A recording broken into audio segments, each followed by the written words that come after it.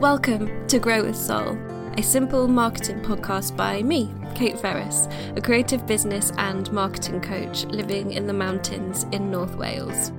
Grow with Soul is for creatives who either have their own business or who dream of having their own business and who want to grow slowly, sustainably and soulfully in their work and in their life. So welcome. I'm so glad you're here. Hello and welcome to episode 112 of Grow with Soul. When I did the last Q&A episode a couple of weeks ago, somebody sent me a question in a DM that I then forgot to include in the show. But actually, as I was reading it back, felt that we could probably devote an episode in itself to that topic. And that topic and the question was about resistance. So this is what that person asked me. How do you deal with resistance when you know exactly what you need to do, but somehow you just can't do it? All the fears kick in and you freeze. Does it happen to you? So of course, I experience resistance too. Most recently, it's been around creating a new opt-in / lead magnet, which has been on my month plan for the last 2 months. I had an idea for it. I had an outline even that I'd done for it, but I kept putting off actually starting. Whether that was by finding something more important, in inverted commas, to do, or that was more pressing, giving myself some time off to rest instead, or just simply looking at the blank page, or fiddling with the outline a little bit and looking at my phone for a few hours before giving up because clearly it wasn't happening. So I know that these are the telltale signs of resistance for me. I avoid doing the thing for many logical reasons. I need more time before making a decision. I need to be more ready. When I was deciding to end my relationship, I had all these same symptoms of resistance, just as I also have them around pivoting my business. And this is very sneaky of my brain, because for a long time, it doesn't look like resistance at all. It looks sensible and logical and like I'm being prudent in saving the money and waiting for the right time to roll around. It still takes weeks or months before it dawns on me that, hang on, these are excuses and not reasons. I am avoiding something here. And perhaps you find that resistance also shows up for you as avoidance, or perhaps it's slightly different. But either way, knowing and remembering what resistance looks like for you in a non-judgmental way is the first part. When we talk about resistance, it's often in terms like this question. So dealing with it, getting over it, pushing through it. Capitalism and hustle culture has us seeing anything that compromises productivity as a bad thing that must be dealt with. And this means that we are conditioned to not listen to not trust the messages from our bodies and intuitions and our own wisdom trying to speak to us. So rather than get straight on with overcoming, in inverted commas, resistance, first, we should listen to what it's trying to tell us. I now increasingly try to see a feeling as neutral, as a message trying to get to me in the most impactful way it can. And often it is negativity that has the biggest impact. So the feelings can be negative and horrible and ones that we don't want to have. So resistance isn't necessarily trying to hold you back or make you feel bad. It's trying to get you to take notice. We get so fixated on following through on our plans and hitting our timelines and doing all the right things that we see resistance as a problem to be fixed, rather than a message that maybe this isn't what's right for us. So take my opt-in. Once I cottoned on to the fact that I was actually avoiding it, rather than go straight into sort of a Pomodoro technique or just beat myself into making it happen, or even try and give myself a little reward carrot to make it happen. So before doing any of that, I asked, what is this trying to tell me?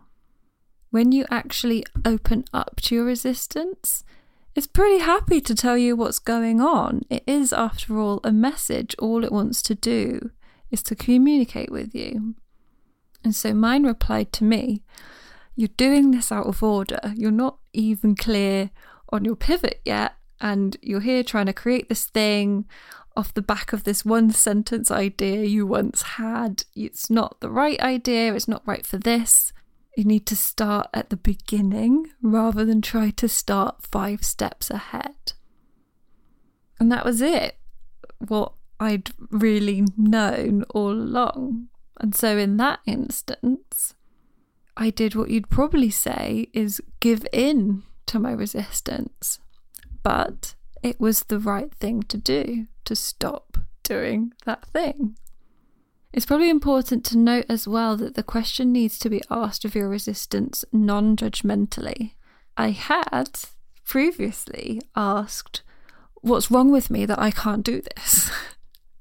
And I know for a fact that you probably talk to your resistance in the same way. And you're not going to get that clear dialogue, that clear communication when you've loaded your question with insecurity and doubt. So this needs to be approached with curiosity instead. How interesting that I am resisting this. What could it be trying to show me? When your resistance tells you that something's not right and not to do it, that's when you start to butt up against the productivity conditioning.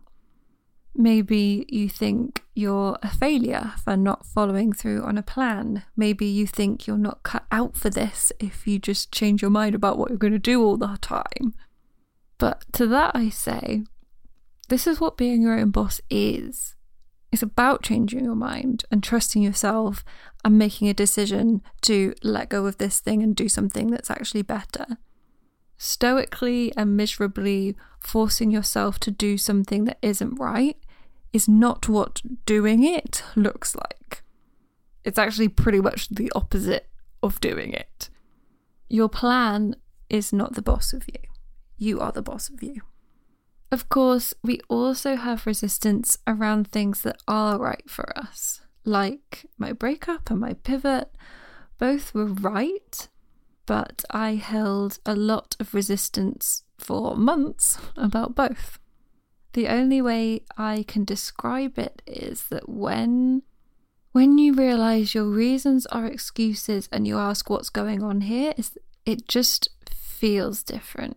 It feels like certainty, and it feels like I've got to do this, but it's hard and scary. When something is wrong for you, the resistance comes from the knowledge that you're trying to ignore. When something's right, it comes from the fear. But fear is just fear. It's not a real thing. It doesn't exist. It can't hurt you. It can't touch you. Fear is a feeling, and feelings, as we've said, are messages. And the message from fear is, this is important and you stand to lose something. There could be anything that you stand to lose. Your reputation, money, your life as you know it, a belief about yourself that enables you to stay small and not try for bigger things or the things that you really want. But fear is saying that what you stand to gain is more important. So rather than focus on the fear and what might be lost, concentrate your energies on what you want to gain and let that be what motivates you.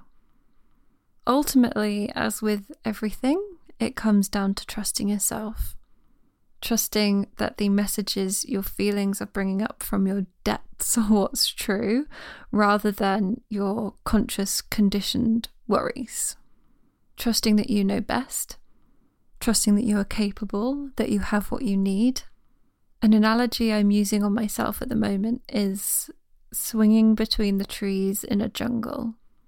You have to let go of one branch before you can get to the next. And there is a moment when you're in the air and you're not holding on to anything and you're completely in limbo. The only way you can keep going is to leap into the limbo and trust that you will find the next branch. So that's it for today. You can find the show notes on my website at simpleandseason.com/podcast, and you can find me on Instagram at simpleandseason. If you have a friend who you think would enjoy this episode, please do send them the link and share where you're listening online too. And until next time, I hope you grow with soul.